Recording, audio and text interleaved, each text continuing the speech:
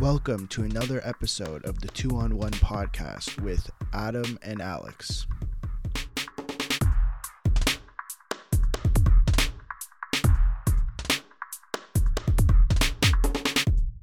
Adam. Alex, what's new, man? This is all of a sudden.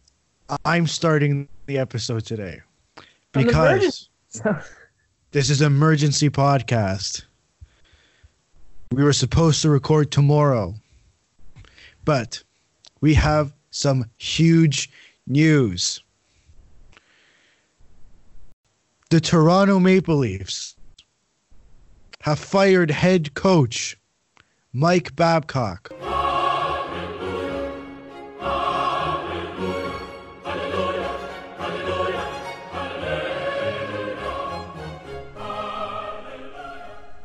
Marlies head coach Sheldon Keefe will replace Mike Babcock behind the bench. Adam, the Leafs have fired head coach Mike Babcock. Really? Yes, really. How do you feel, Alex? Huge surprise. I was on my way to the gym and I called you. I said, Adam, the Twitter is blowing up. Brian Burke's on Sportsnet right now. Oh, you know what's really funny? The SDP just finished recording. No, they gotta record they have to record an emergency podcast. I said, hey, so we just recorded a podcast. Adam, Jesse, and I talked about it, and we're going to release it with a little intro from Adam because everything still applies. Safe to say, biggest podcast recording ever. But Alex, yes, they've decided. This is just from Pierre LeBrun. Just spoke with Babcock. He got the news today from Shanahan and Dubas. Wishes the team nothing but success moving forward. More to come. Dude.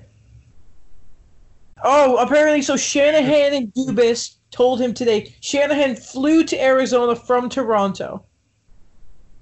Adam, you know what the funniest part about this is? What? They fired him in Arizona. Mike Babcock flew to Arizona to talk to Austin Matthews. Now they fired him in Arizona. Here's a funny tweet.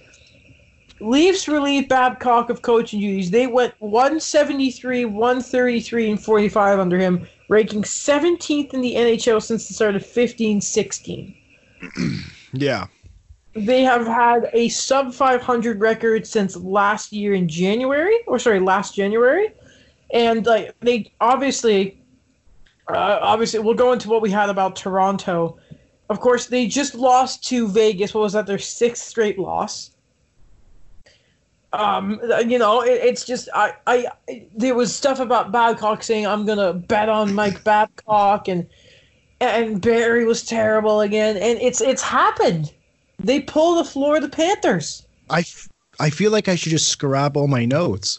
I don't even know what to say anymore. Well, I guess first of all, your initial reaction: Sheldon Keefe is obviously the new head coach. Probably the worst kept secret in the world that if it was going to happen, it was going to be Keefe. What changes for Toronto Maple Leafs?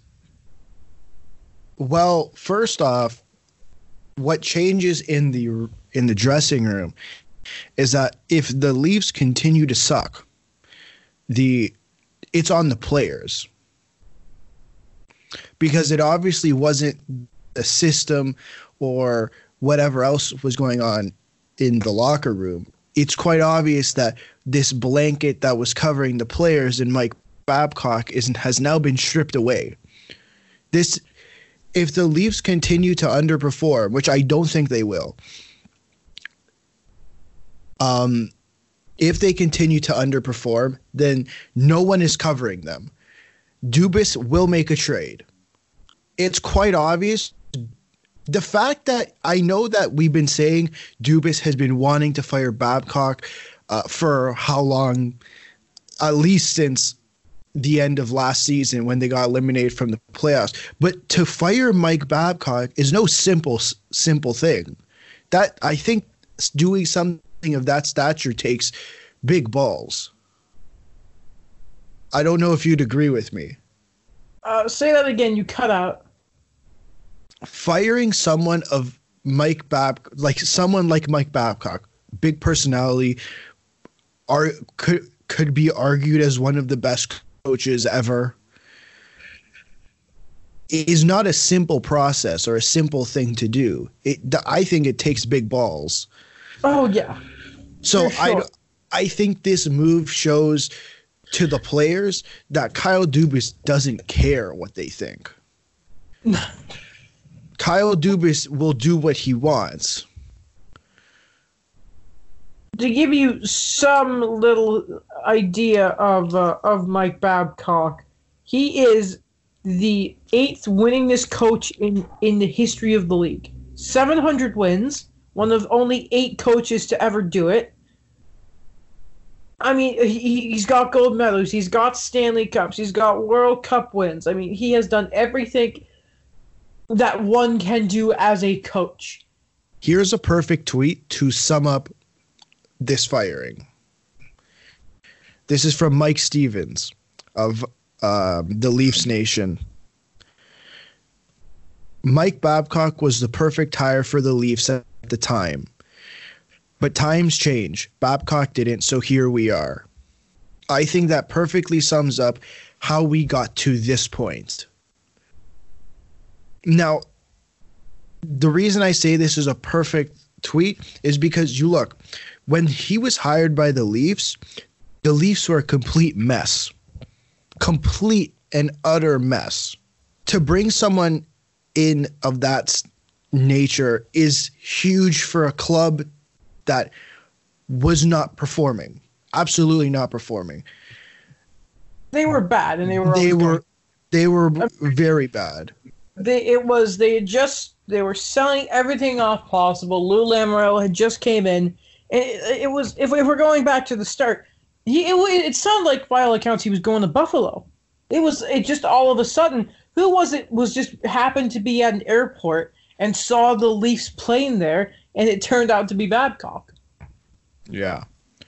It's just, obviously, he does what he does with that team. He coaches what, I mean, say what you want about this accolade, but is probably the best last place team ever. He coaches them to eventually make the playoffs and lose in 6 to the Caps, but wasn't anything expected of them.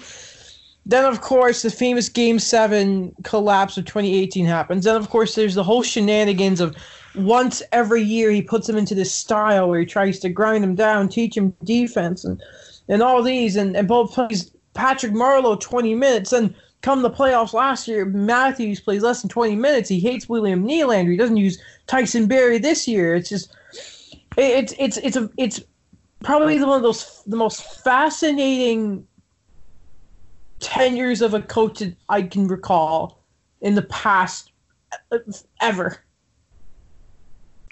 Yeah, it's interesting.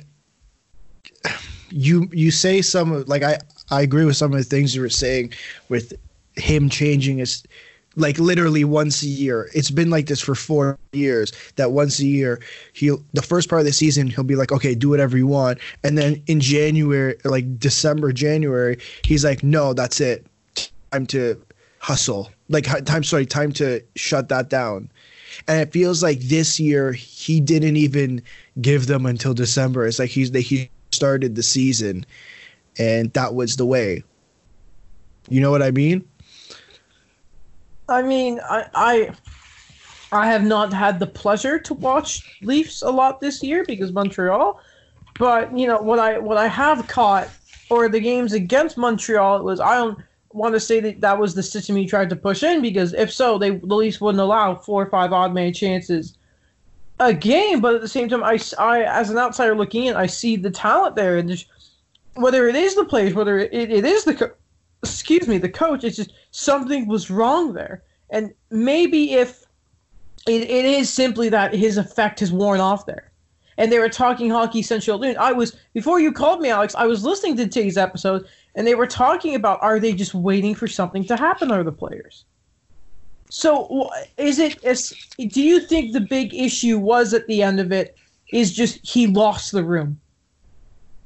I think there were a couple things, and him losing the room is definitely one of them. The other major thing that I think was a major factor was, I don't want to say a system, because there's parts of his system that had worked with this team, and I'm not going to sit here and pretend I know everything about his system, but I think the deployment of certain players just wasn't up to what Leaf fans were expecting. We saw it last year with Marleau and Hainsey, and this year I think we were really seeing it with Tyson Barrie. Now, I don't know about you, but I can't imagine a 60-point defenseman magically becoming garbage over the summer. Now, we do have to say at the same time, I want to preface this at the same time. Do I agree with every bit of the point my Babcock had? But at the same time, there is some onus on the players here. Yes, for sure. I'm not maybe I haven't made that clear in past episodes. I'm not putting all the blame on Mike Babcock. What I'm saying is there's bits and pieces from the players to Babcock, even up to Dubas. They're all playing a role in why this team is not playing up to standard. Can I just read you a Bob McKenzie tweet quickly that I think may add to this? Yes. It is believed as an organizational decision, some think that Dubas believed was necessary but fully supported by Shanahan and the Leafs hierarchy. They felt the, quote, message was not getting through and a new voice is required. Shanahan and Dubas will be speaking to media. I haven't I haven't heard anything through like Twitter or any type of interviews that would suggest to me that Sheldon Keefe is a problem with the Marlies. We know that Kyle Dubas loves Sheldon Keefe. He had him in Sault Ste. Marie. Now he brought him to the Marlies. I just put up the Leafs lineup on my computer, and there are quite a few players who have gone through or have played with the Marlies. Now, Sheldon Keefe has been there since 2015. Damn, so, yeah. So he's had Janssen. He's had Nylander. I believe he's had Kapanen. He's had Engvall for sure. Gauthier, I believe he's had Justin Hall, Travis Dermott, Casimir Kaskisuo, Trevor Moore, Kaskisuo. It's we saw it most recently with Dallas Eakins in Anaheim, but whenever that coach does get moved up, he loves and he brings forth his players from the AHL. But the thing with Sheldon Keefe is all his guys are there. Right. All his guys are there.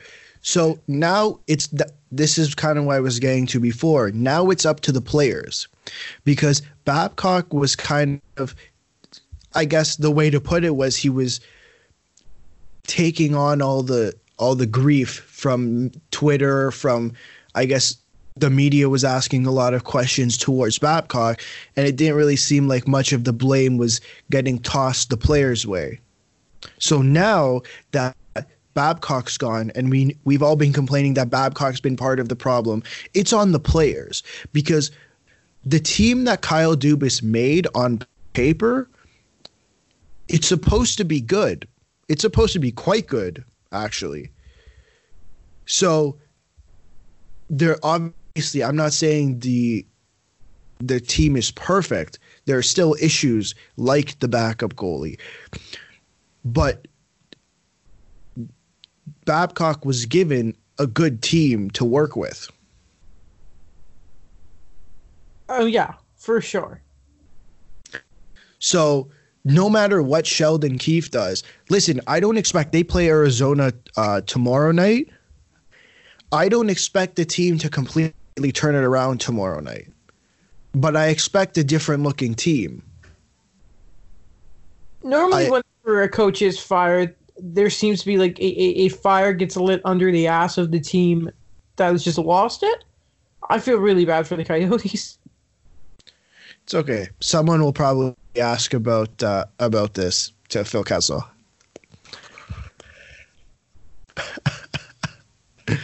But I'd like to see what Sheldon Keefe does with this team, because we know when it comes to this organization, from the Marlies to the Leafs, that they play a similar style. I mean, Alex, there's been a lot going on over the past 2 days, I'd say. Darren Millard, formerly of Sportsnet, my boy, was on Timmins, and he was talking about how, this was a fair point. So I think a big criticism of the New Jersey Devils was they had so many new players come in that maybe there was some sort of issue with everyone meshing together because there was so much turnover. Why was this never brought up in Toronto, the fact of, okay, all of a sudden you have these new bodies, you have your Mikheyevs, you have your Barrys, all these new roles, CC, all that kind of stuff. Was there ever a point, Alex, where you may have thought maybe it's the roster turnover and no one's meshing together? Or what? What, am I just overthinking it? Is it the wrong thing? Or No, you're not. I've had those thoughts, but the thing is, I look at this team when they're playing. Even the players who have been here. Let's take a line like Johnston, Matthews, and Nylander, or even the chemistry between Tavares and Marner. When even, let's say, they had Trevor Moore up there, it just didn't look like players cared anymore. That's what I felt, because I see a player like Ilya Mikheyev play out there, and he's looks like he's busting his ass off all the time. But the players who have been here for years, well, I mean, it's only been 3 or 4 years, just don't look like they care anymore. By the way, more breaking news. Assistant coach Rob Davidson and A.J. McLean will assume duties beyond the bench for the Marlies, for tonight's game at least. Oh, that's not what I thought you were going to say. No. That's not what I thought you were going to say. Oh, don't worry. I keep refreshing Twitter to see. You know what's really funny and what's trending on Twitter right now? What? Babsocks. Oh, that sucks. I see Keefe trending. I see Babsocks, but not Babcock. I care more about the socks than the player. Well, that's a perfect transition. What do you think is the fans' relationship with Mike Babcock now? What are they going to? What will be remembered by the fans when it comes to Mike Babcock's tenure as a Toronto Maple Leafs head coach? Okay, so I'm going to give my opinion last. I think you're going to see a lot of mixed reaction on Leafs Twitter, on Leafs Reddit, because there's a lot of people who did not like Mike Babcock on different levels.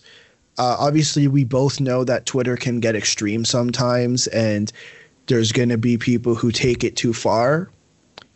I don't agree with those people. Now, for me, I think Mike Babcock is a great coach. Mike Babcock has done great things for this team, but I think it was time for change. Would you like to hear a quote from DJ Smith? Yes, I would. So Eric Engels, of course, he covers the Montreal Canadiens. They are in, of course, to play the Ottawa Senators tonight, Wednesday night, Scotiabank Hockey. Like I work for Sportsnet. Former Leafs assistant coach and current Sens head coach DJ Smith reacts to the news that friend Mike Babcock has been fired. Quote, "He gave me my chance in the NHL, and he showed me the NHL, and he did a great job every day he went to work. It's a tough time for him and his family, and I certainly feel for him." Eric would ask, "Are you surprised, DJ?" I don't know what to say to that. He's a very good coach, and they've certainly had a tough go of late. And I know that Mike would keep battling and get that thing turned around in time. But it's a great organization, and they're going to make decisions for what they think. And all you can do is be there for Mike. And then on the value of working alongside Babcock, it was valuable just to see how much he worked and how much he respects the game and how he goes to work every day. And he never cheats it. Never cheats anything. Never takes anything for granted. He lets you know that every day. And he lets you know that every day, and he certainly helped me in my journey getting here. Just that is, of course, good old DJ Smith, former assistant coach of the Toronto Maple Leafs. What do you make of those comments? I don't think he would. I don't think Mike Babcock could turn it around. Not because he's not a good coach, but because of all the things we talked about earlier. The fact that he's lost the room, the fact that it hasn't been working with this team, what he's trying to push them to do. Listen, I don't know what his systems are like, but it just was. I don't think it was working with this team. Now, there's one. Well, there's two. The specialty teams. We didn't really. The penalty kill started okay, but it's pretty much been abysmal since like the first couple games. I have a theory on the power play. Now, they brought in Paul McFarland from Florida, who ran the second best power play in the league. He arguably got better players to play with, right? To work with. Would you say that the Leafs that he has to play with, especially on power play 1, are better than the players he got to play with on power play 1 in Florida? Yeah, we talked about it last episode, yes. I don't think Paul McFarland truly had control of the Toronto Maple Leafs power play. No, and you know what I find pretty interesting? Is that, so if you noticed, they were talking Hockey Central about how different it is that the fact that having those big shots at the point is kind of different when you don't have like a Keith Yandle. But then that goes back to this whole thing of why are they not trying Tyson Barrie in that spot? And I would find it very hard to believe that no one suggested that. Here's the thing. Here's the thing with Tyson Barrie. Sure, he has a good shot, but Tyson Barrie likes to jump into the play, right? I don't know if it's Tyson. If I had the option, I'd rather have Tyson Barrie jump into the play like pinch than take a shot from the point. But still use him more than that stupid 30-second power play 2 unit. Right, and that goes back to the point I was making earlier about the deployment. Was there proper deployment? And I don't think there was with certain players. First Barrie, and then obviously Cody Ceci, which was a whole other talking point, which we don't need to get into now. Yeah, it was for the thingy Zaitsev contract. That's all we need to say. By the way, from Eric Angles, due to unforeseen developments, a certain news of an event out of Toronto, his appearance on Tim and Sid has been canceled. That's funny. Sorry, man. Would you like to hear a statement from Michael Babcock? Yes, I would. All right, TSN's put this out. Larry Tannenbaum talked to me into going into Toronto. I would have never gone until I met Larry. Here's one of the finest people. Wait, what the hell? Okay, whatever. He's one of the finest people I've ever met. Had an absolutely riot. What? And met another friend for life in Lou Lamoriello. I never thought we did an amazing job taking a franchise. I thought we did an amazing job. I'm so sorry, Mike. I'm butchering this. I thought we did an amazing job taking a franchise from where it was to where we had 100-point seasons. We set franchise records. If I'm not mistaken, we got into the playoffs. I'm disappointed. We didn't have the start to the year we wanted, and that's on me. I want to thank the fans. I want to thank the media. I want to thank the city. It was spectacular. I loved every second of it. And I wish the new group nothing but success. Morgan Riley has been here the whole time. I can't thank him enough. And all the players I got an opportunity to coach, it's been fantastic, and I wish them nothing but success. Alex, do you know what I'm thinking of right now? Reading that. And I'm going to try and find something. Maybe that's not the full quote, but I find it very interesting. He brings up Lou, he brings up Larry Tannenbaum, but there's nothing of Brandon Shanahan, Kyle Dubas, or Sheldon Keefe there. Well, I can tell you why none of that was brought up. Why? Because Kyle Dubas, Brendan Shanahan, and Sheldon Keefe are not his guys. Well, Shanahan hired him. Obviously, Larry Tannenbaum hired him. From that quote. But wow, I love this. I love this. Tell me. I like. Is it me? I like how he brought up Morgan Riley specifically because he threw him through the ringer, and of course, me and you. The first season. Yes, The first good season. Me and you might be the biggest Morgan Riley fans on the planet. But I just find that quote very, very interesting. Very interesting. Listen, I think that quote, I don't want to make too many assumptions. It's Mike Babcock. But I think that quote, no. I don't want to take it out of proportion, but remember how we heard reports that Kyle Dubas tried to fire Mike Babcock? Yes. Do you think it wasn't Brendan Shanahan who said no? It could be Larry Tannenbaum who said no. So, pardon me for being a bit ignorant here. What role is Larry Tannenbaum? I believe he's the president of the MLSE. I will do a quick Google search. You are right. He is the chairman of MLSE. Chairman of the MLSE. And he owns a 25% stake. Because who do you think? The assumption was, of course, that they weren't going to fire him then because they just made the playoffs, 3 straight years. They're winning, but then, of course, the moment they lose that many straight games, I'm sure, I wouldn't be surprised if Kyle was dropping a little bit of hints here and there, and then this losing streak might have just been the okay, you know what? This is the proof is in the pudding here, lads.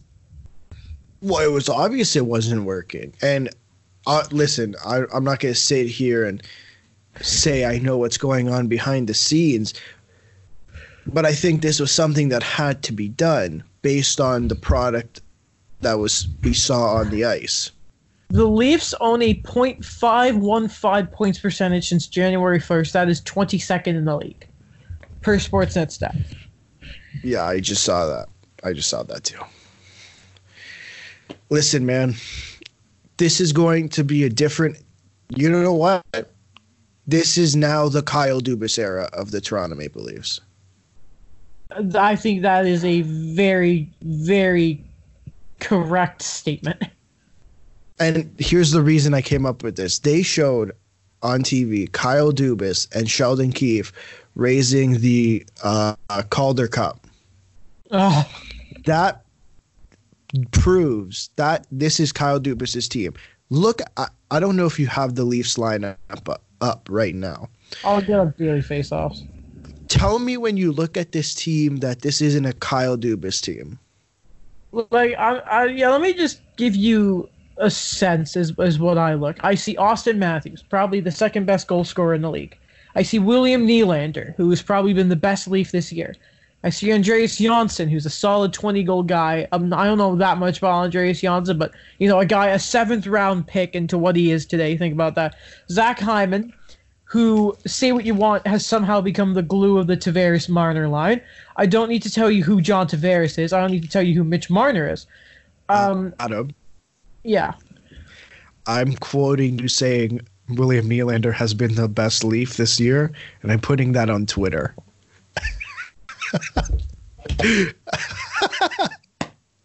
What? I'm not wrong. No, he's been the most consistent Leaf this year. Yeah, no, he's been the best. And he doesn't go around pants down, and he deserves a crown. I'm not going to make the joke. But anyway, you see Nick Patan, that's a guy who I can almost guarantee you is going to get a better sort of look with Sheldon Keefe. Ilya Mikheyev, of course, Pierre Engvall, your guy like Freddie the Goat. I guarantee you the defense is going to change very quickly. Very, very quickly. You look at this team exactly. Tyson Barrie needs no introduction for what he's done. Morgan Riley, Jake Muzzin, those guys. especially Muzzin and Barry have been very bad lately, but we all know what those guys are. There's a reason Muzzin's a Cup champ 2 times over, and Tyson Barrie is the leading scorer in Colorado Avalanche defensemen's history. Do you think that I'm going to give you just 2 defensive pairings just to see what you think. Do you think Sheldon Keefe tries Sheldon Keefe tries Morgan Rielly, Tyson Barrie, and Jake Muzzin, Cody Ceci? I wasn't expecting to say Ceci Muzzin. Well, apparently, correct me if I'm wrong, in the Vegas game they did try out Rielly Barrie. So and I wouldn't be. They outshot Vegas 7-0.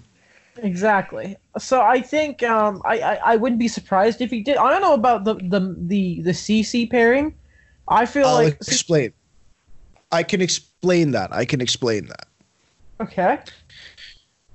Last year, Jake, after Gardner got injured, who did Nikita Zaitsev play with and look kind of good with? Muzzin? Are Cody Ceci and Nikita Zaitsev the same type of players? From what I understand, Ceci's kind of worse, but I mean, it's not like if we're going back to deployment if you let me just go back to deployment for a second. Yeah. It's not like Mike Babcock put Cody Ceci in the position to succeed, playing him 20 minutes. And against the best competition. Like, he made Rielly look bad. He did make Rielly look bad. That is true. So beside the defense, do you think anything changes on the forward front when it comes to Sheldon Keefe? I think we're going to see more of the Matthews line. Oh, you mean they're going to be playing? I don't think right now, maybe when we have at least Kerfoot and Moore playing, we'll see something different. We'll see something happening. Maybe we won't see Freddie Gauthier every night. We won't see Nick Shore every night.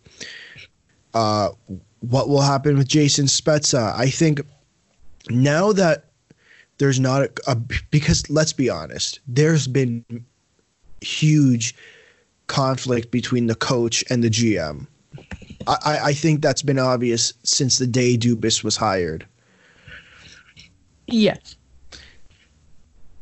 I think now that there's more of an understanding between the coach and the GM, you're going to see more of the coach's team on the ice. So you're probably going to see more of Jason Spezza. We're probably going to see more of Nick Petan. I don't know what happens with the other players. I think Dubas likes Gauthier. I don't know. That fourth line is something that Sheldon Keefe can work out for himself. Mike Babcock liked his fourth line one way with the players that he had. Sheldon Keefe might like it a different way. Yeah. So I think when it comes to the first 3 lines, I don't think we're going to see much change in the actual lineups. We might see some change in matchups. We might see some change in deployment, things like that. I don't know if he's going to mix up the lines because I don't think the lines have been the problem. It's personally. Just the effort. Yeah, it's really been the effort. Wow. I still don't know how I feel about this. Do you have it all out? I think I have most of it out. I can't think of anything else to say. All right, then do we want to go to the Power Hour? Yeah, can I just say one thing before we go to the Power Hour? Like one last thing. Yeah, go ahead. Can I just thank Mike Babcock for coaching this team for the last 4 years? I think, Alex, you should do that. Okay. Mike Babcock, thank you for coaching my team for the last just over 4 years. before you came, this team was a train wreck. That's the best way I can put it, or the nicest way I can put it, without having to be too mean. Along with Lamoriello and Shanahan, you fixed or started to fix the culture and the reputation that this team had. You made this team good again. You brought this team to the playoffs. You didn't build the team, but you worked with the team. The players are better. John Tavares is a Leaf. I don't know if that's because of you, but without you, I don't think John Tavares is a Leaf. So thank you for coaching the Toronto Maple Leafs for the last 4 and a bit years. Well, that's it. Of course. I mean, is there a better coach they could have had for when they needed him? The same with Lou Lamoriello. Say what you want about, how they might be perceived and how they ended up leaving, but you can't help but admit what those two guys have done for the Toronto Maple Leafs over the past 4 or 5 years. So, yeah. You know what? Thank you, Dick, for making the Leafs a competitive team and making the Montreal Canadiens' lives a little more difficult. And thank you for ruining my Wednesday night, because I'm going to hear nothing about. So I'm going to hear nothing about my own team playing tonight, or for like the next week. So that's nice. That is true. You're not going to hear anything. I was so excited to hear Eric Engels talk about Montreal, and then I just, oh wait, no.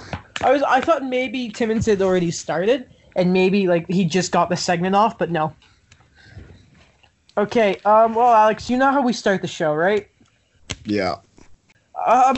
God, like, where do we go from here? I guess I want to send Alex, if I can brag about one thing, I was right about Cale Makar. You were. I said he right. was Calder this year, and he's off to a fantastic start. 23 points in 21 games. He's been good. He has been good.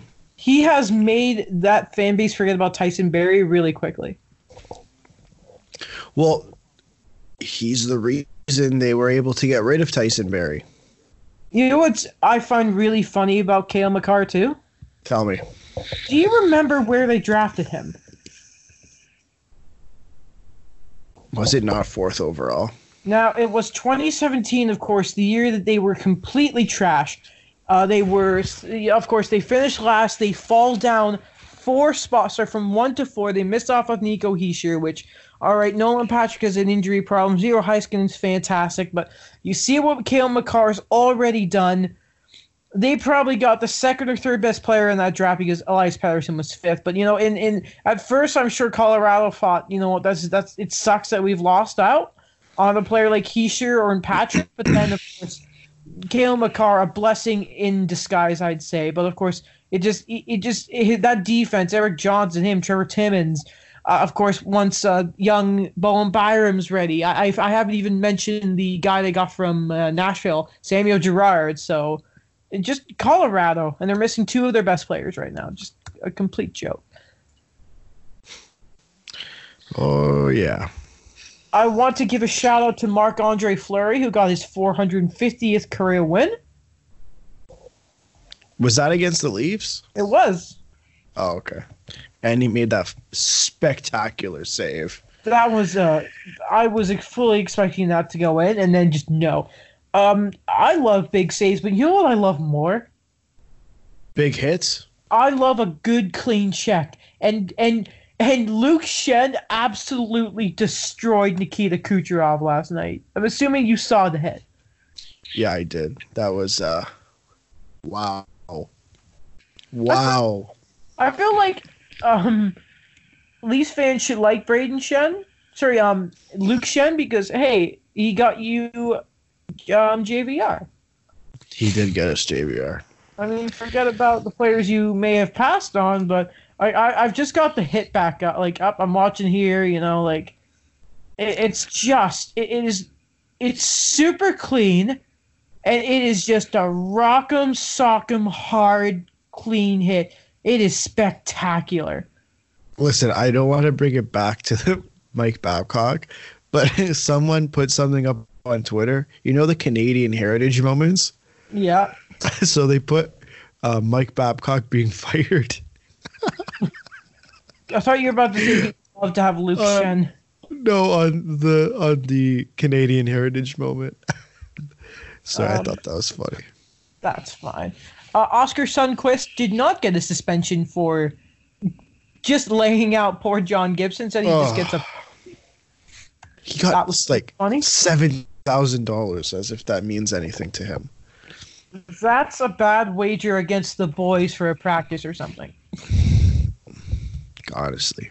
Some nicer news. It was decided at the GM meetings which were going on that the GM of the Year award will now be renamed to the Jim Gregory Award after, of course, the late Jim Gregory. Just a really nice thing for the league to do, and apparently the general managers had no problem at all renaming the award. Because once again, I want to say it's hockey fight cancer and cancer. Thank you. You're welcome. I want to get this out the way really quickly. Our best wishes to Bobby Ryan. We don't know exactly what is going on with him, but of course, he's going to be away for a bit because he's entered the NHLPA assistance program. If you know anything about Bobby Ryan, he hasn't had. I won't go into the details. You can do that yourself, but he hasn't had the easiest life. But you know what?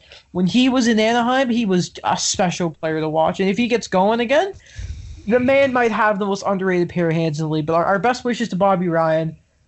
And, you know, he gets a lot of crap from Sens fans for his contract, but anything you hear, he's a great guy. And again, all the best luck to him. Yeah. You know Mike Yao's trending on Twitter?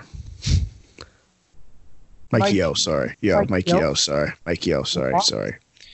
Why is Mike Yeo trending? Because the Blues fired him on November 19th, 2018. Oh, my. That's what happens. Did you also see that Pat Maroon got a standing ovation? Yes, I did. There but they love him. And he got his Stanley Cup ring. That's really nice. Wait, a Hall of Fame ring, you say? Now, Alex, who gets rings from championships? Players who played on the team. Okay, never in my life have I seen people get so up in arms like how the Raptors fans are getting all pissy that Jonas Valanciunas isn't getting a ring.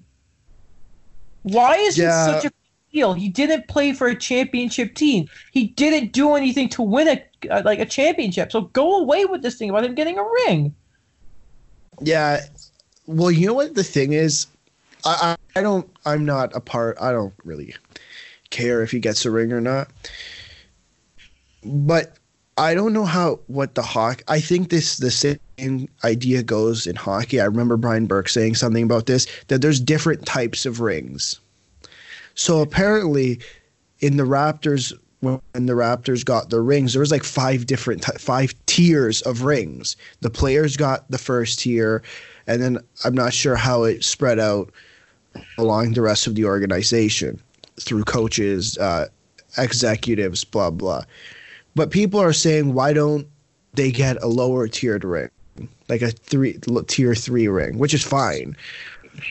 I know what you're talking about, Brian Burke. Like when Anaheim won it, they would do coaching staff and all that get like a certain amount of diamonds, and it goes all the way down to the concession workers. So which of course would not have 20 diamonds on their rings, but at least those people are in the organization though. Jonas Valanciunas has been gone for years. No, he was on the team last year, Adam. Yes. Okay. He got play with the Raptors. 0. Exactly. So no, but you said years. I'm just correcting you. I'm just saying he was on the team for like half the season. I'm not arguing with you. I'm just telling you. If the Habs won a cup, PK Subban doesn't get a ring, and I love PK Subban. Lars Eller doesn't get a ring. No, but they haven't been on the team for years. No, that's not what people are arguing. If they trade Brendan Gallagher today and the Habs win a cup, Brendan Gallagher does not get a ring because he was not part. I don't give a damn what you did before. do something in the playoffs, and you deserve a ring. You weren't there for the grind and the moments. You're not Kawhi Leonard. You're not Kyle Lowry. I'm sorry, but you don't deserve a ring. You weren't there for the championship. Tough soak. Okay. Anyway, we talked about the fall. Okay, but so should Drake and the Superfan get a ring? Okay, it's a yes or no answer. Drake, hold on. Drake getting a ring is okay because doesn't he like donate to their one of their facilities? He's a global ambassador. Okay, I don't think he should have gotten 2. The Superfan, I don't think should have gotten a ring. Wait, he doesn't have 2 rings. No, they gave Drake 2. No. He got one from the Raptors. The other one he paid for himself. Oh, okay, then that's fine. Yeah. No, okay. I don't think Superfan Nog should have gotten a ring. Okay. Then that's Steve fine. Dangle gets a ring if the Leafs ever win, then I'm okay with it. That's the only time I'm okay with someone getting a ring. Yeah. Speaking of celebrating and all this, of course, the Hockey Hall of Fame just had its next wave of inductees go in. I had it open for some reason now. The GM meetings and offsides are... Hold on a minute, Alex, while I find... I'll never hear this. So, of course, we have the likes of Guy Carbonneau, Vlaxov Nedomansky, Jim Rutherford, Haley Wickenheiser, Sergei Zubov. So congratulations to those guys. Guy Carbonneau will be celebrated at the Habs game tonight, but no one will care because Matt Babcock just got fired. But anyway, Alex, just quickly going over some of these players, of course, we talked about Sergei Zubov a few weeks ago. Haley Wickenheiser might be my favorite quote of all time, saying, "The Americans had our flag on the floor of the dressing room. Now I wonder if they want us to sign it," which is the best quote of all time. I don't know that much about Nedomansky. Rutherford's obviously a builder. It's not as a GM. And, of course, I know as much as I can about Guy Carbonneau. What are your thoughts on the guys who are now the newest members of the Hockey Hall of Fame? I think congratulations. Like, it's pretty big to get inducted to the Hall of Fame. I know people kind of sometimes push it away because it's like they're just throwing people in there. But I think it's a really big achievement. And I just wanted to point out Haley Wickenheiser. You know she's like going to be a doctor. Yeah, she's awesome. So, Alex, of course, awesome. After this happens, we start wondering who does this open the door for to get in the Hall of Fame? Who's next? So if you've listened to Hockey Central Noon, you've heard this before, but I'm going to start doing this as well. I'm going to read you some stats, and I want you to tell me if this person should be in the Hall of Fame. 1,424 games played, 522 goals, 541 assists, 1,063 points, 2,905 penalty minutes. Is that Hall of Fame numbers? How about what has he won? I think he won a cup with... I swear, if you tell me Pat Verbeek's numbers, I'm going to get so mad at you. Well, does this person deserve to be in the Hall of Fame? I believe so. Then you just put Pat Verbeek in the Hall. Oh my God! Stop it! Stop it! Why do people get so mad about that? He's an awesome scout and an awesome hockey player. No, it has nothing to do with that. As I hear it all the time on Hockey Central. Yeah, because Jeff Merrick's awesome.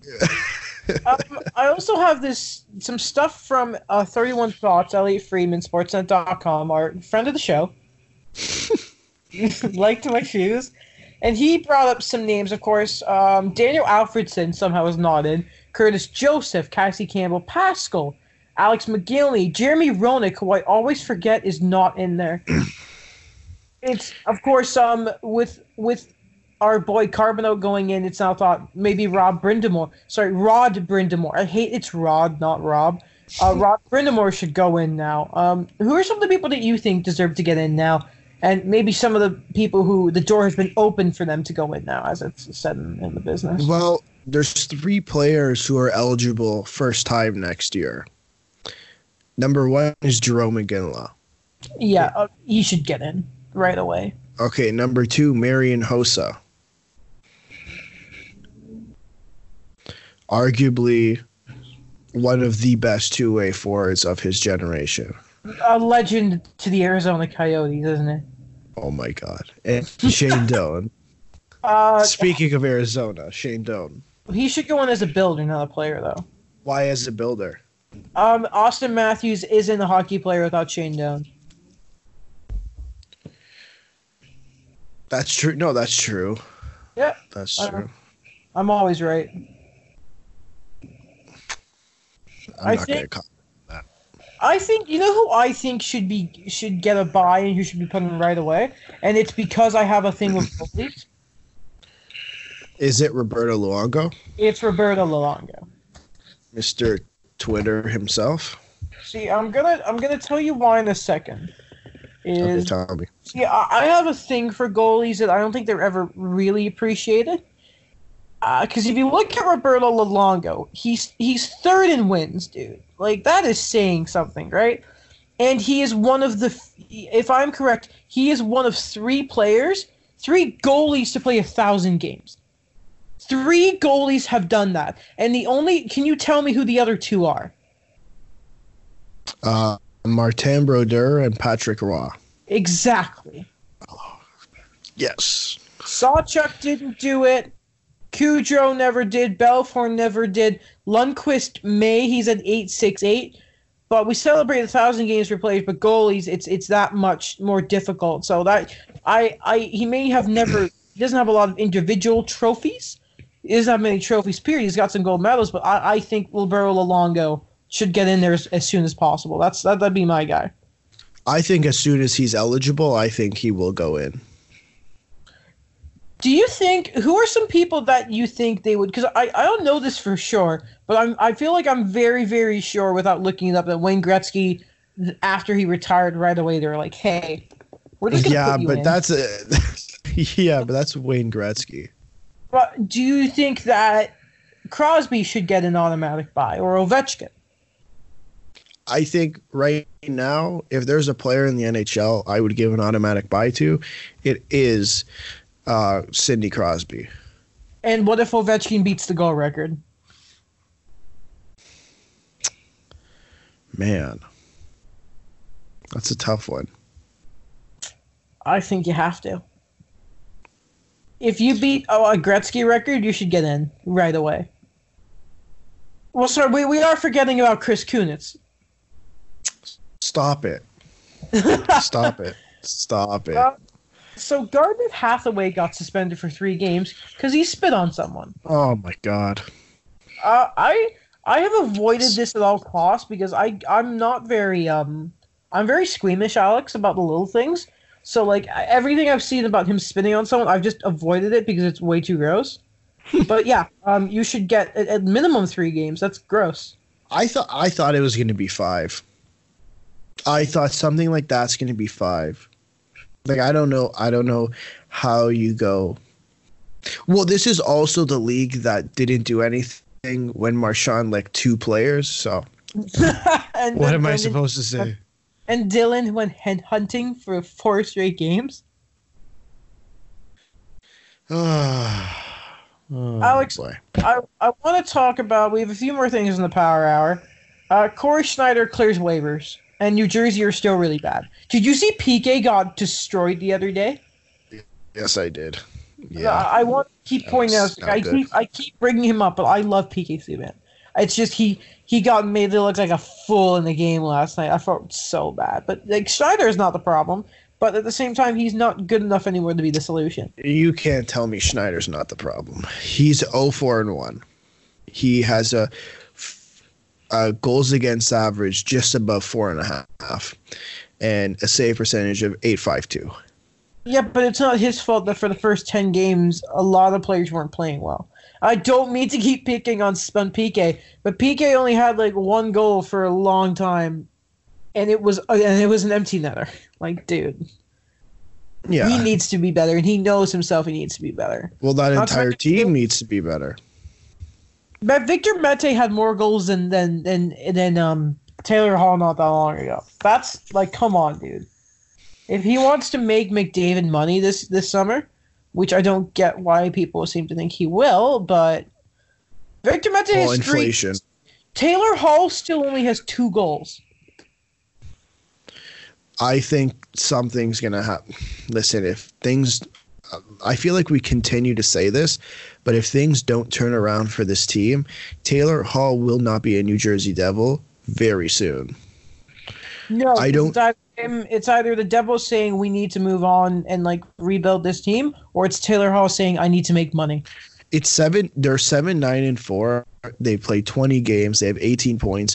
They're a point above Detroit, but they also have 3 games in hand. Here, do you know what the thing is with the standings right now? It's a mess. Oh, like, it is. It's weird. How is this possible? Who run? Like, what is this? Hold on, Alex, because we are on radio. If you really think about it. So if we look at it, the Metropolitan, Washington 1, the Islanders 2nd, Carolina 3rd, the Atlantic, Boston 1, Florida 2, Montreal 3. The wild card, it's Pittsburgh, Philly, Buffalo.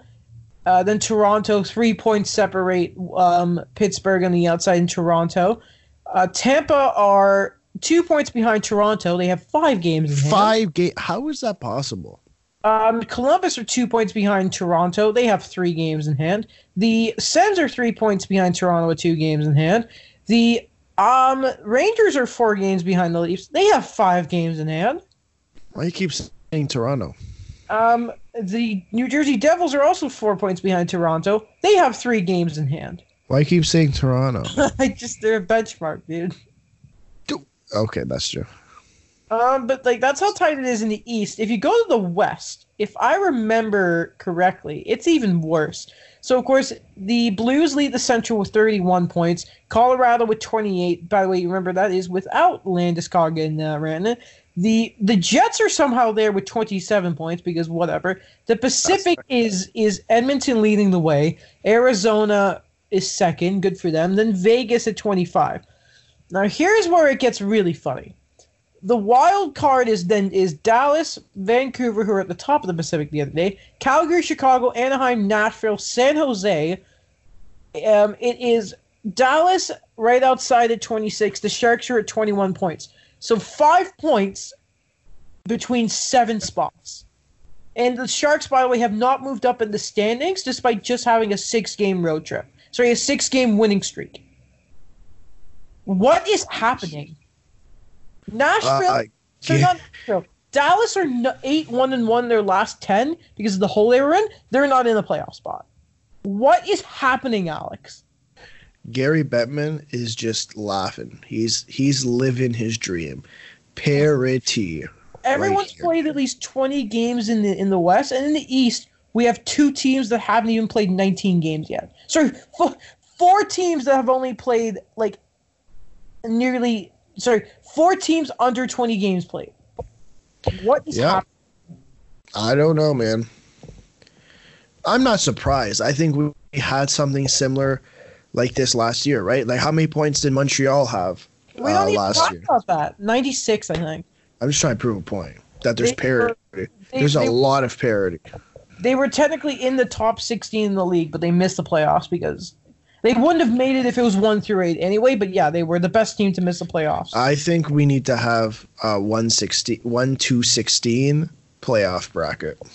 I mean, what like that would be league? That'd be pretty jokes. That would be nuts. You want to talk about crazy idea? That you want to know what else is crazy? Tell me. That you didn't believe in Darcy Kemper. Yeah, I guess I should apologize. Go ahead. Sorry, Darcy Kemper. I didn't believe in you. Now, I'm going to quickly read Darcy Kemper's stat line this year. He is 9-5-0 with a 9.37 save percentage, a 1.85 goals against average. This might finally be Arizona's year, and I'm very happy about it. Until he gets injured. So, Alex, I've decided from now on we do the read of the week at the end of the Power Hour. So, Alex, let me ask you, what is your read of the bye week? It's from yesterday, from Ian Tulloch. It's on The Athletic. It's called Want to Blame Something for the Leafs Struggles. Look no further than what's happened on defense. I highly suggest you go read it. Hopefully these things change with Sheldon Keefe. But I actually picked this yesterday as soon as I read it, before Babcock got fired. Mine is from Jonathan Willis, also of The Athletic. Headline: Lessons learned from the nightmare free agent class of 2016 and the price still being paid. And just to give you some context about this, Alex, I'm just going to lead you some names. Kyle Okposo, Milan Lucic, Andrew Ladd, Louis Eriksson, Franz Nielsen, David Backes, Troy Brower, James Reimer, Matt Martin, Dale Weiss, David Schlemko. And think of where those players are now. We talked about it last week, but exactly. Is this just the athletic read of the week? I'm sure one of these weeks, 31 Thoughts is going to be an absolute bomber. Or I know, but I feel like picking 31 Thoughts is just like the easy way out. Well, I'm sure one day, then everyone else has to pick up their game. So, well, the GM meetings are going on, and so far all we know is they're talking about offsides. That's one thing they're talking about. Well, it's the big story. I haven't been keeping up with it that much, but because the only thing I've actually seen is about that. So, like, what else is... Oh, no, I'm an idiot. I just didn't fully read the article. There was talk about the Calvert stuff. Hathaway and the... Oh, no, this is just the follow-up stuff. All right, then Alex, you know what? How about you lead us through the GM meetings? Because I don't care about sides. I know I'm sure I'm responsible for a bit of a mess with one, but, you know, I don't care about the GM meetings. Well, no, I think... Why? Because it's a bunch of old men yelling at each other about stuff that is they shouldn't have to. No one should have to talk about the Calvert situation. That should already have been resolved. The fact they have to talk about that stuff in the first place is beyond me. And the fact that for a third straight year we're still trying to figure out offsides is a bit of an issue. Okay, so how would you describe offsides since we're talking about it? If your body crosses the blue line before the damn puck does. If your skate is in the air, it's fine. And you have to be involved in the play. The Landeskog stuff was just terrible. Okay, so how about in the case of Charlie Coyle, where it was a lot of, was he in control of the puck? Was Charlie Coyle in control of the puck? He was. So if he has control of the puck in his feet, that is considered control of the puck. Yes, because we forget how good NHL players really are, and I would be very surprised. Like, he recovers it right away, makes a fantastic pass over, and it leads to a goal. Right? Like he clearly has possession of it. It's not even a question. He wrangles it perfectly. Like, yeah, it's a fine goal for me. It's not offside. He has possession. And that is against my team. Now, Montreal did win the game, so... Yeah. What was the other thing they talked about? 1 second, man. I'm going to quickly check Twitter again. They talked about the review. I believe they talked about the Pittsburgh situation. Oh, God. They had like 2.5 minutes. Yeah, that was bad. That is something, and it kind of brings up a bigger question. Should the refs tell the coaches what they can and cannot challenge in the situation? So let's say the coach asks the ref if he can challenge this specific play, whether it be a certain type of goal, offside, goalie interference. What do you think? Sorry, say that again? Do you think the refs should remind the coaches of the rules in regards to replay? No, they should know themselves. It's part of being a coach. I mean, it's part of. So what's the point of having the ref then? I still think you need refs. Like but the refs are there to enforce the rules. Yeah, they shouldn't have to remind you of them. Like, you should, like, replay in that, yeah, but you need to have refs. Okay, so if the coach says, can we review this play? Ref doesn't respond. Yeah, I'd say know the rule, idiot. Okay. Plus, he wasn't the one getting scored on. It was what, 3-0? Come on, dude. You weren't winning. No, that's fine. But okay, so there's the argument that players don't know all the rules. Is that okay? Players is Armstrong. Why is that? Why is that? So the players don't have to know all the rules, but the coaches have to know all the rules. Yes, because they don't have other stuff to deal with. Yes, because a coach's job is to run the players, not with the system for the other players. Just go out and play. Okay, I don't agree, but that's fine. Fine. Apparently, earlier in the day, I didn't see this. It's a quote from Babcock at the end of the scrum they had this morning. He's like, "I just talked to Doobie, and he said he's flying up with John, so he might have been tired of hanging out in Toronto." So he knew he was getting fired before they told him he was. I think, the moment your boss flies over to Arizona. Yeah. There's some stuff from Claude Julien in that, but do you want to hear what Claude Julien said? No, I don't. Sure, it's up to you. He just talked coach. Yeah, talk about our team. We're playing. I can't even. Okay, this sucks because one of the biggest stories in the league was the fact that Montreal just got decimated by injuries when it came to two really important players, but it doesn't matter anymore. What can I say? They lost to Columbus. No one cares about the Blue Jackets or the Devils. Like, what am I supposed to do here? Or I'll talk about this. Like, people aren't believing the Habs and saying they're winning games by smoke and mirrors. They're top 5 in even strength scoring. They've been one of the best even strength player. I'm so angry about this thing. I can't even put my words together. The Habs have been one of the best 5-on-5 teams in the past 2 seasons. You don't do that on accident, Alex. There's no credit being given to Brendan Gallagher, Philippe Danault, Thomas Tatar. I told you how good that line was against the Bergeron line. No one cares. No one gives any credit to Jeff Petrie. Edmonton really. Okay, so who you blame for that? The media. So which media? All of them. TSN, Sportsnet.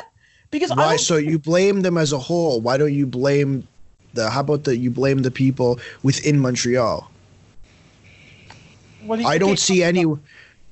I'm going to stop you right there because if you start turning this into a thing of they get the credit all in Montreal, that is fair. But they should get the credit in Montreal. I'm not arguing that. But I don't live in Montreal. I live in a part where the big stories is Sportsnet and TSN. And Sportsnet cannot go on and say, Canada's #1 sports network and talk about one damn team all the time. I understand why they do, but at the same time, don't quote this on yourself and talk about it like nothing. Justin Bourne was saying, Montreal may not be the best team. We handed Boston and Washington their asses like nothing the other day. Carey Price has been lights out all of November, and no one is talking about it. It is so annoying. I get Babcock is a big deal, but then you completely cancel what happens. This isn't the first time a segment this year, Eric Engels, has been canceled for something. I don't want Claude Julien and DJ Smith talking about Mike Babcock an hour before they play. Are you kidding me? I understand you need to talk about the Leafs, but guess what? There are 30 other teams, and your job is to talk about all of them. If you want to talk about them on Saturday when everyone is watching, go right ahead. You need to do something new for the first intermission anyway. But guess what? There are other Canadian teams that you need to focus on as well. The only time I see people talk about the Oilers is in disbelief. No one devoting a proper segment to how good guys like Oscar Klefbom have been. Adam Larson coming back. McDavid and Draisaitl are almost averaging 2 points a game. But no, we need to talk about the struggles the Leafs are having. Darren Millard himself said on Tim and said, I figured out there are multiple teams here, and I don't see it as a massive issue. Because the Leafs were never going to be this bad the entire season. You're a fool if you think that. They have too much talent. And here I am, the lonely little Habs fan over here. It's just my team is getting just absolutely no credit. So people in the media are complaining that they're not talking about other teams enough. No, I am complaining about No, but there are people in the media complaining that they don't talk about other teams enough. I don't know that. You just said it. You just literally said Justin Bourne. You called out Justin Bourne and Darren Millard, who were quoted saying that we're talking about this, but we should be talking. I'm asking you, No, right? no, I didn't say that. I said Darren Millard on Tim said that there are other teams, and I said Justin Bourne was saying that Montreal may not be the best team, and that's when I had a problem of, excuse me, Justin, would you care to actually look at my team? Okay. And I'm not saying Eric Engels is complaining. I'm just saying there has been more than one time that he has been cut off for something. And I could go into much more ripping into Sportsnet, but I'm not going to do that because, again, I hope to one day work for either TSN Sportsnet, The Athletic, or ESPN. I love all of you. But you have to get my frustrations here, Alex, that I rarely get to see my team play. There are 4 teams, 2 games on tonight, and I didn't know for sure if Montreal's game was going to be broadcasted. No, I understand. Is it being broadcasted? It actually is, for once, for the love of God. That's because it's a Wednesday. Yeah, it was a 50-50 chance, Alex. A flip of a coin if my game was going. Yeah, but that specific the air. There's and I get your frustration. I'm not. I don't understand it because I don't. Just wait. Just stop. Okay. You have to. This is much more complicated than a simple. We have to think about people living in Toronto who are fans of Montreal. It's far more complicated than that. Number one, TSN. Yeah, number one, TSN and Sportsnet don't have a lot of control over that. The NHL is dictating where you can put your games, and especially in Canada. So Sorry, go on. No, I get the media thing. I'm not arguing about the media thing, but the stuff about the TV and where they put the games is a much more. It's a much more complex situation than the media stuff. I agree with you that we should be talking about more teams. I think. Listen, last year, Hockey Central at noon was literally just Leafs for most of the day. Now that they went to 2, I'm happy that they went to 2 hours because now at least I get to hear about other teams. I think it's better than last year. We've had that discussion before. They're talking about more than just the Leafs, right? Well, yeah, Alex. So let me be. I agree with you. The media stuff. I know I'm right about. The broadcast stuff on the game, I know I'm whining about. I know for a fact. We talked about it. I understand, but I've said I understand the business stuff, but just on a personal level, it's so terrible. It is so terrible. Yeah. It's a different. Yeah. It's a complex thing, but I agree with you on the media. I don't know what you want me to say. I'm just gonna. I just kind of lost it there. Because I was looking forward to tonight. I was really happy I got to see my boy Eric Engels. And now, my timeline... At first, it's really... Remember when Carlson got traded? And, by the way, Andrew Brewer, Paul McFarland, and Dave Haxtell all will keep their jobs.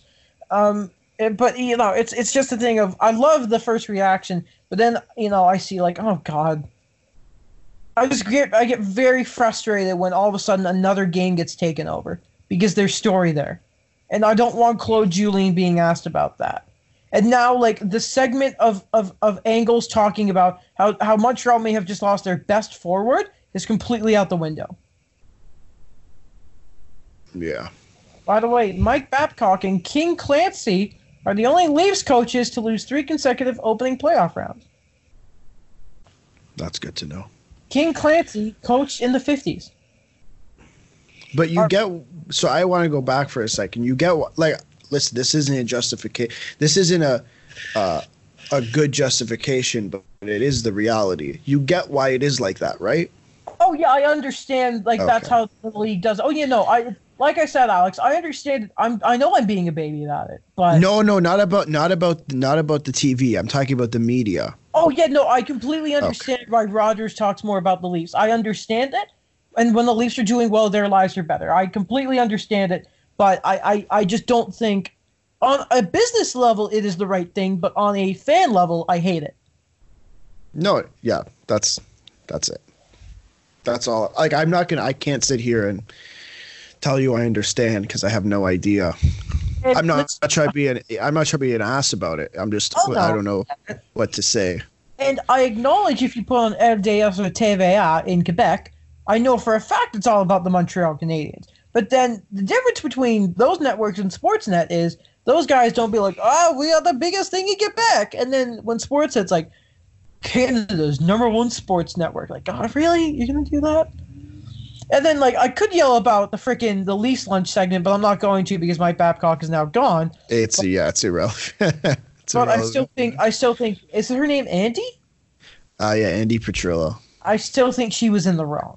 But anyway, I didn't mention it. Paul Byron is out for 4 to 6 weeks with a knee injury. Jonathan Drouin is out a minimum of 8 weeks with a wrist. After getting wrist surgery, and can you explain to me and the listeners how big of an impact that has on the team? Well, so Paul Byron has been a very interesting player who is, of course, claimed off waivers from the Calgary Flames. Since being in Montreal, he has hit 220 goal scorers. I have seen him beat McDavid in the puck battle before. Paul Byron is one of the best skaters in the league. It's just he's never talked about. He's had a rough start to this season, though. He's an important part to the Habs. He's even an alternate captain. A lot of people don't know. So the team's identity is young and fast, and they've gone and they've lost Paul Byron. It's a real shame. And then there is the loss of Jonathan Drouin, which, if you know anything about Jonathan Drouin's time in the Montreal Canadiens, is there was all the expectations in the world.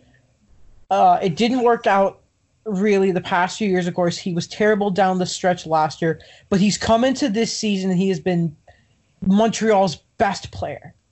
He was on pace for 30 goals. You saw him like the night he had those 2 breakaways against Michael Hutchinson. He's got the best hands. He's put in the effort in both ends of the ice. He's fantastic. And of course, I have been a fan of Jonathan Drouin since he was a member of the Halifax Moosehead. I wear a Jonathan Drouin jersey. I bring him up on my videos as much as I can. So the loss of Paul Byron is bad enough, but losing Jonathan Drouin, who was starting to play on the top line, is catastrophic. And it is going to be such a test for the Habs without him. So I have their daily face-off up in front of me. Here, I'm assuming this is replacing Jonathan Drouin. On what they have as the second line is Nick Suzuki, with Domi and Armia as their wingers. Is Suzuki ready for that? I don't listen. I'm being ignorant here. I don't know, because you've kind of explained it to me that in a way that I haven't seen. In the way they roll their lines is different. Is it different than other teams? Like, is their second line? Like, what is Montreal's lineup like? Well, so normally it has mostly been the top line has been the same. Before these injuries hit, the second line was actually Max Domi centering Armia and Jonathan Drouin. And I think the only reason they've moved it over is because the first 10 games, Nick Suzuki was all right, but his second half, the second half of those 10 games, he's looked really, really good. And he started playing a lot more center when Kotkaniemi went down with his groin injury. So I think it's a big test for him, but he's looked better as the year has gone on. So Suzuki can fit that role. Hopefully. But if it doesn't go well, Domi can easily fit in back at center, and Suzuki's been playing wing. Okay. So they lost Paul Byron. They put Charles Hudon on the left wing, I believe, on the fourth line. Is that where was Byron playing? Byron was playing with it was weird. They had him and Lehkonen alternate on the left and right on the Kasperi on the I almost said Kasperi on the Jesperi Kotkaniemi line on the third line. So they have here Jordan Wheel on the third line. I'm assuming they put Charles Hudon because I know he just got called up. Why did they pick Charles Hudon as the guy to bring back up rather than, let's say, someone like Ryan Poehling, who people have been talking about for a while? So Ryan Poehling, of course, had the concussion to start the year. And because if you look at how Montreal center depth has been working out, there's just no spot for him. He wasn't getting the ice time. it made no sense to play him over Nate Thompson because Nate Thompson's that's a really big part of Montreal's penalty kill. So it's just he wasn't getting the right chance. So it made more sense to bring up a winger, I'd say. Now, and listen, there are lots of guys in Laval that deserve a call-up. Lucas Vage-Jamo is a big guy. Same with Jake Evans, who I'm a big fan of. So it's just Hudon does make sense because he's played in the NHL, and he's been working really hard with Yoel Bouchard. He had a hat-trick, I think, the last AHL game he played. And so you don't see Ryan Poehling playing the wing? I don't. I think, or not for the foreseeable future. I'd be amazed if he wasn't happy at the end of the year, but if so, it would have to be some situation where Nate Thompson's gone. And if there's a trade, which it sounds like Bergevin's planning, then unless Nate Thompson's going there, I don't see Poehling playing wing because I just don't. He's a centerman. That's it. So how do these injuries? I guess I'm assuming Paul Byron doesn't play on the power play, but I could be wrong. How does he does or does not? He doesn't. I'm assuming that Jonathan Drouin does. Oh yeah, okay. So how does losing Jonathan Drouin affect your power play? I will answer you like this. There was a power play that had a combination of Jordan Wheel, Nick Cousins, and Yoel Armia last night. So it's not looking good. Now, they're not... See, this is really frustrating. They're not using Jesperi Kotkaniemi a lot on the power play. So I think they're going to change it up, and hopefully if it looks like he's definitely hitting the sophomore slump. But unless Claude Julien and Kirk Muller, I believe, runs the power play. Unless they start trying some new stuff, it might be a bit of an issue. Nick Suzuki, at the same time, will be counted on. And I'm sure you saw the pass he made to Thomas Tatar a couple of games ago. I did. So, let me tell you, Nick Suzuki in a few years is going to be that quarterback on the power play. So you notice there's a theme here, and it keeps going back to Nick Suzuki. Yeah.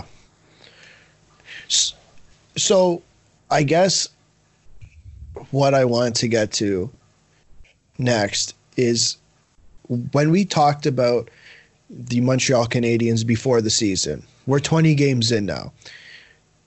You said you didn't even think, like you thought they were going to be fighting for a wild card spot. Now we're 20 games in. They sit third in the Atlantic. Yes. What are they just playing better than expected? Do you think that this could last for the entire season? See, the only thing is the Habs have had a lot of comeback wins, and their special teams have been up and down. That's the only problem. I think a big part of their comebacks have been their 5-on-5 play, which I never shut up about. And then at the same time, the other thing is Toronto are a big thing here, and Tampa, who I refuse to count out. So I think they will continue to play well. I only think the reason they've been second, third in the Atlantic is because of how Tampa and Toronto have been playing. So I still believe by the end of the year they're going to be fighting for a wild card spot, but I just don't know who it will be against now. But I don't believe that Tampa or Toronto are going to stay down there. Well, it won't be Buffalo. That's for sure. No, it will not be. Okay. All right, are we good, Alex? I think so. I'm just doing my last Twitter check. Brendan Shanahan, we're mistake-prone on defense. The attention to details aren't there. Even the explosive offense our team was known for is missing. Anthony Stewart loved that. The attention to details aren't there. God. Well, this is a good one. This is a final question to end the episode. This is from Brian Lawton from the NHL Network. Okay, who's the next team to fire their coach and consider hiring Mike Babcock? Ooh, hold on. Let me look at the standings up. No.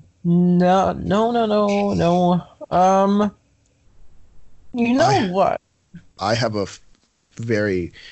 I don't know if it's a hot take, but it's a really good theory. Go ahead. I have a team in mind, but I'll let you go first. Okay. So there's a team that may be entering the league in 2021. Oh. Babcock is getting paid handsomely. Oh. Does Mike Babcock become the first coach in Seattle, whatever their team name is, history? Krakens. Yeah. Well, go. That's much better than what I thought. What were you gonna say? I was gonna say Calgary. Ooh. But Ooh, that's a good one. That could be interesting. oh, but yeah, if I'm Ron Francis, I call him right away. Yeah, I call Mike Babcock right away. Because if you look at it, go ahead.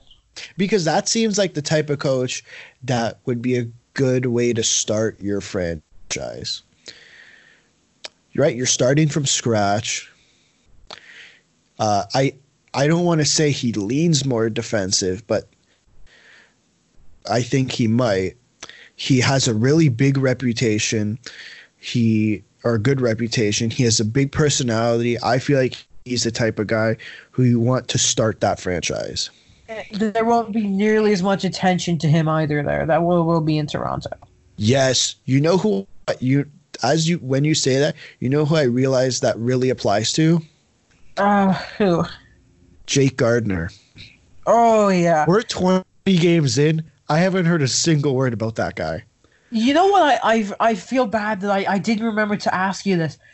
You know what I've always thought's really interesting that Elliot Friedman's always said? Tell me.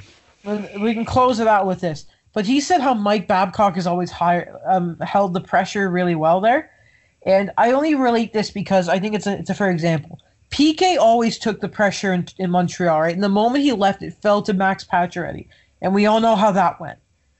So with Babcock gone, who is the guy who's taking all this pressure now? Okay. Well, I'm inclined to say William Nylander. Because but I know that's not the answer you want to hear. So I'm not going to say William Nylander. Anthony tried to trade him on Hockey Central again today.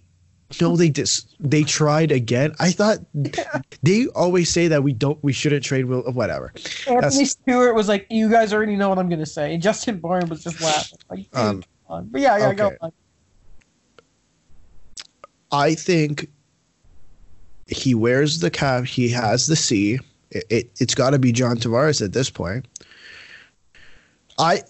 Listen, whoever got the captaincy, that's who I'm saying this load that was on Mike Babcock's shoulders, it now falls upon the captain of this team. And he can handle it. I think he can handle it. I mean, he played in New York. I don't think we give enough attention how intense a market that place is. Adam, he played for the New York Islanders. Okay, don't. Yeah, I mean, I'm not trying to throw shade at the team, but he didn't play. There's a difference between playing for the Islanders and playing for the Rangers. I know, but hey, but also you got to think at the same time he's been through that home arena throwing snakes and jerseys at him, and saying right. No, I'm not. Right. But I think we both agree, just knowing what we know about John Tavares. But listen, man, he's looked pissed. Oh, he has looked pissed the last. He's looked quite upset the last couple of games. Listen, until I see what Sheldon Keefe, I don't think much is gonna change. I guess system-wise or how Sheldon Keefe wants them to play. That's not going to change much for the next couple of games, like 3 to 5 games. But I think their effort level will increase because now they give a crap. And all the weight is on all the play, not just John Tavares. At the end of the day, if Austin Matthews doesn't perform, if William Nylander doesn't perform, if John Tavares doesn't perform, Johnson, Kapanen, those guys don't perform, they're going to hear it. Unless Sheldon Keefe tries to implement something so idiotic, which I don't think he will, that's when we go back to Sheldon. We go back to blaming the head coach. But as a Leafs fan, I don't think right now I'm at a point where it's the players. Kyle Dubas brought in the coach that he wanted. Give me 1 second as I look this up. I can't wait till Nylander scores 40 goals and they still blame him if they miss the playoffs. He could become a doctor in between periods, and they would still hate him. What was the line that Friedman said his mom used to tell him, or his grandmother, that somebody could cure cancer and someone would still complain about it? Yes. Yeah. Nylander could win the Conn Smythe Trophy, and Anthony Stewart will still be saying to trade him. Oh my God.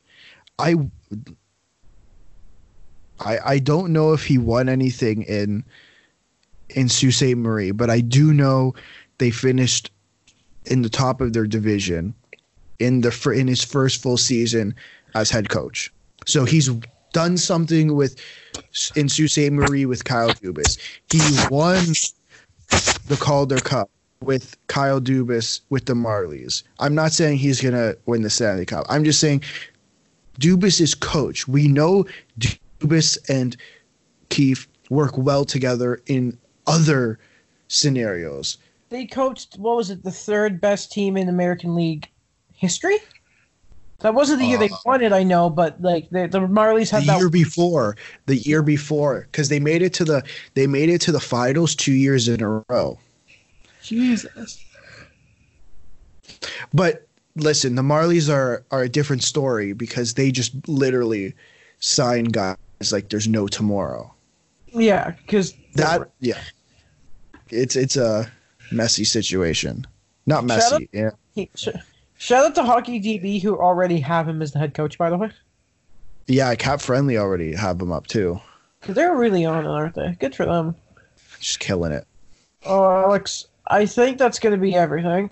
That is everything for our emergency podcast. We do apologize. I think we did have notes ready, but I don't know about you, but I certainly was on the fly a lot for this. Yeah, most of my stuff was on the fly too.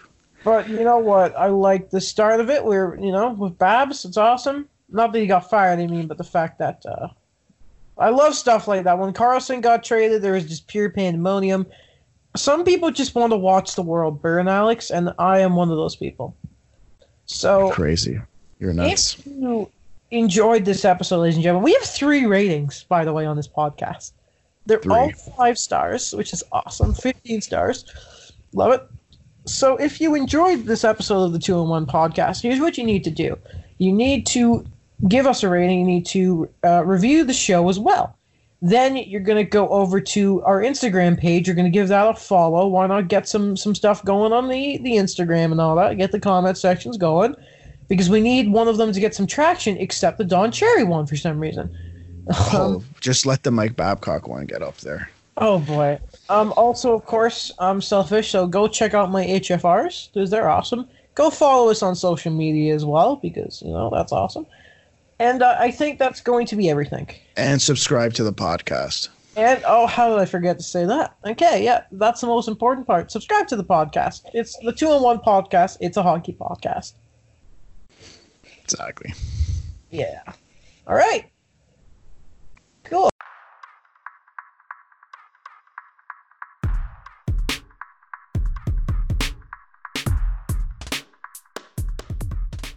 Thank you for listening to another episode of the 2-on-1 podcast.